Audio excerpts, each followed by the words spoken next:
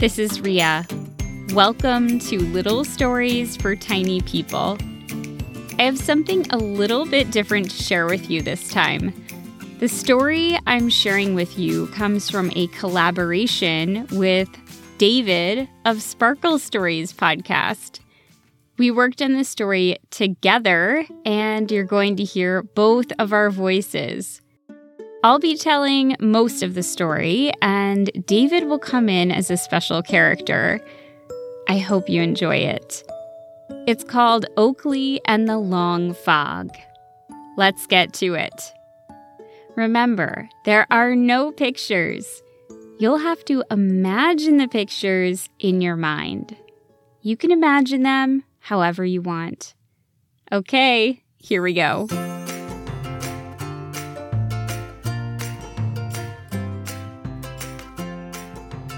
Tucked in his cozy, warm, sweet-smelling bed of dried leaves and flower petals, Oakley shifted this way and that, trying to get comfortable. But the problem was not the softness of the bed. In fact, it was a perfect bed for a young chipmunk like himself. No, the problem was he could not stop thinking about something Old Squirrel had said earlier that day about the fog. Old Squirrel was the storyteller of Oakley's corner of the forest. He had been in that corner longer than anyone and had seen so many remarkable things. Old Squirrel had seen a bird fly overhead that had all the colors of the rainbow. He had seen a clear sky suddenly fill with clouds that then dropped rain, and then ice, and then snow, all in one day. He had seen moose and foxes, and even an old woman looking for mushrooms. Old Squirrel had stories for everything he had seen, and all the animals in that corner of the forest looked forward to hearing them. But this was different. The story Old Squirrel had told earlier that day was a little bit about things he had seen long ago, but mostly it was a story about something that the entire forest community was experiencing right in that moment. The fog. The fog had descended 2 days before, and at first Oakley was excited like the rest of the forest animals. Though it was the first time Oakley had experienced a fog, the older animals knew all about it. "It's good luck," bellowed Bartholomew the bullfrog, who liked to sit inside a hollow hemlock log and make his voice echo. "Keeps the forest nice and wet." "Thick fog like this means a hot afternoon," chirped a little nuthatch overhead. "Enjoy it while you can." "It will be gone by midday," said Oakley's older sister, who had experienced only 2 fogs in her life but considered herself an expert. "The sun turns the fog into puddles." But after the second, and then the third day of non-stop fog, the forest animals began to get nervous. Instead of thinning, the fog only seemed to get thicker. It was a gray, woolly blanket covering the forest, making it hard to scamper without stumbling. None of them had ever known a fog to last so long and to be so thick. What could it mean? This was when Old Squirrel had stepped up onto the hemlock stump and waited for the others to gather. He was clearly going to tell the forest community a story. Lark flew above the fog, using her bird call to let everyone know to gather around the hemlock stump. The animals came slower than usual, squinting as they made their way through the mist. But they all came. They all wanted to hear from Old Squirrel. They each found a spot around the stump and settled in to hear his story. I do recall a time long ago when a great fog came here to our forest. It lasted for a number of days, maybe 3 or 4. I must have been a year old, perhaps, so I was old enough to know it was strange, but still young enough to think that I could do something about it. I ran up and down this tree as well as the tallest tree at the time, Bartholomew's hemlock, looking for some sense of when it was going to end, and then if it was going to end. A number of animals were worried. Some said change was right around the corner. Others said it could be permanent. A few worried the clouds had fallen to earth, while others thought it was an underground pond longing to touch the sky. Some animals were scared. Some were angry. Some were even sad, but all of them had one thing in common. They didn't know what was going to happen, and they didn't like not knowing. The uncertainty was as heavy and thick as this fog. Old Squirrel paused and looked around at his audience. The animals were listening intently, peering up at him through the dimness. He smiled slightly, and then continued. Luckily, there was a turtle named Penelope who used to pass through that corner of the forest. She was not at all scared or angry or sad or the least bit worried about the fog. Everything changes. That is the only thing you can be certain of. So keep your eyes open, friends, and notice what today's fog has to bring you. Because whatever happens today, tomorrow is sure to change. To that end, dear friends, said Old Squirrel, I invite you to see our foggy day as a mark of delightful magic and mystery. Will there be a fog tomorrow? None of us can truly know. Will the fog disappear in the morning? By midday today? Will it last another 2 days? None of us can truly know. So let us go about our day and see what the fog can bring us. This was the story that Oakley had heard that day, and now he couldn't sleep. His mom and dad explained that Old Squirrel was trying to reassure the forest folk, but Oakley was not reassured. He was nervous. He was worried. He did not like not knowing what was going to happen. He worried that the fog might be with them forever. As is often the case, eventually little Oakley did fall asleep. But when he woke in the morning, he was groggy, he was grumpy, and when he poked his head out of the hole in the oak tree, he saw that the fog was still there. "What are we going to do?" he said to his mom. "What if it never clears?" he said to his dad. "What if we never see the sun again?" he said to his sister.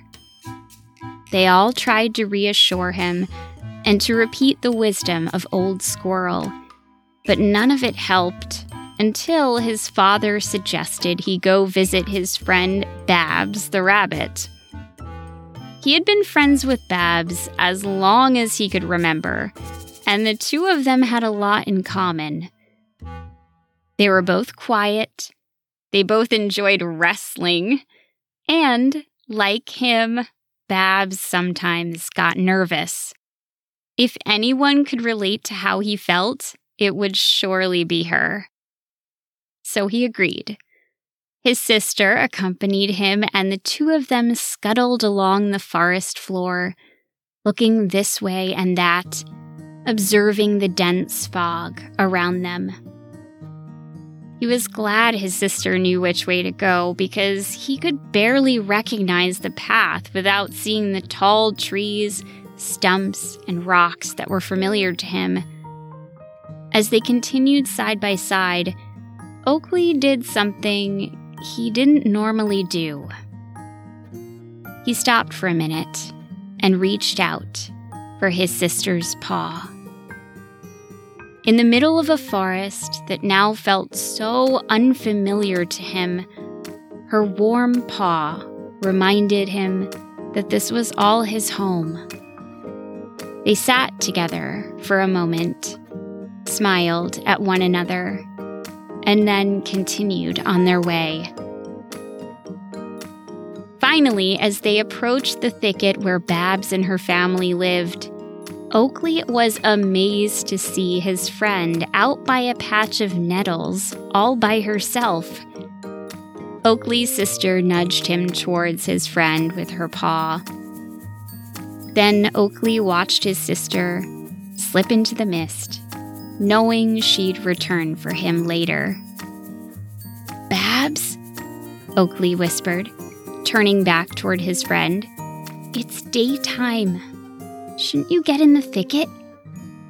He asked this because the forest creatures all avoided the open ground during the day for fear of hawks overhead. They only ventured into the open under cover of darkness. "The fog," said Babs with a big smile. She then pointed her nose in all directions as if showing Oakley the fog for the first time. "The hawks can't see us. My mom says it's the gift of the fog." Then Babs did a little rabbit dance, and Oakley couldn't help but giggle. Oakley was amazed and delighted. This revelation that they could be out in the open during the day was amazing to him. Oakley took a breath in and looked around. He spotted the faint yellow blotch of the sun behind the gray fog. The trees all around him were just enormous trunks. They seemed to disappear as they climbed upwards into the mist. Beside him, Babs, normally very timid when it came to any exploration, now seemed full of courage and adventure. She smiled wide-eyed and then beckoned him to follow her. Oakley stood there for a moment, in the thicket, not quite ready to move. He then recalled what Old Squirrel said earlier. "I invite you to see our foggy day as a mark of delightful magic and mystery."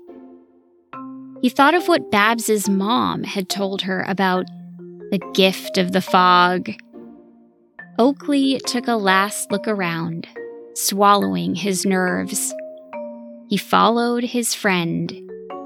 She led them to a line of ferns. Oakley followed her to the line of ferns, and they hopped up onto an old white pine stump to watch a woodpecker work on an ancient maple tree.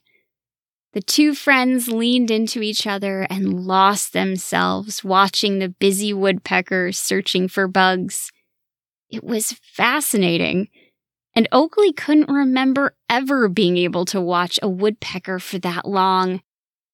They then gathered some berries from the forest's edge and lined them up on a mossy rock to marvel at their color. The fog seemed to make the colors brighter and more magical. By the time Oakley's sister came, they had wrestled together in a patch of plantains, tasted the tips of new birch saplings next to a glacial rock, and made funny faces in a small puddle formed in a tulip tree leaf. It had been a wonderful time, and the two friends made a plan to meet up again the next day. "Do you think it will be foggy again tomorrow?" Oakley asked his sister hopefully. His sister shrugged and repeated what she had heard Old Squirrel say. "None of us can truly know." Oakley heard his sister's words, and instead of feeling the worry and nervousness he had felt the day before, he found himself shrugging as well. This feeling of adventure stayed with Oakley for the rest of the day. He noticed a bright red newt sitting on a dark stick, and he thought it looked like a flower. He saw a form in the fog that looked a little like a tall crow with its wings spread, and as they got closer, the form turned into a short apple tree with 2 big apples. And then as they got even closer, Oakley could see that it was his mother and father sitting on a rock. This revelation made him laugh with surprise. "The fog makes everything magical," he said between giggles. Oakley's parents then heard about his time with Babs and were delighted to learn that he had had such a nice time. That night, little Oakley snuggled into his warm, sweet-smelling bed of dried leaves and flower petals and sighed. He loved the mix of flower smells and nutty acorn smells and the woolly smells of his family, and he closed his eyes to take it all in. He thought about the day with Babs and then exploring with his family, and wondered for a moment what the next day would bring. Would it be foggy? Would it be clear? Truly, there was no way to know, just as Old Squirrel said. But, just as Old Squirrel said, it didn't really matter. He would just go about his day and see what the day brought him. I think so many of us are dealing with uncertainty right now and navigating our own versions of the fog. I know I am. I hope you enjoyed hearing about Oakley's experience with his fog, and if you are in the middle of one, try to find the magic in it, if you can. Little Stories for Tiny People is created by me, Rhea Pector. This particular story is a Sparkle story, and Sparkle Stories generously let me share it with you on my podcast. You can hear this same story produced a little bit differently, as well as many other stories, over at Sparkle Stories. I'll put a link in the episode description. Thank you to Peter Kay, my in-house tech director, for running my website, littlestoriestinypeople.com, and putting my stories on the internet for all of you to enjoy.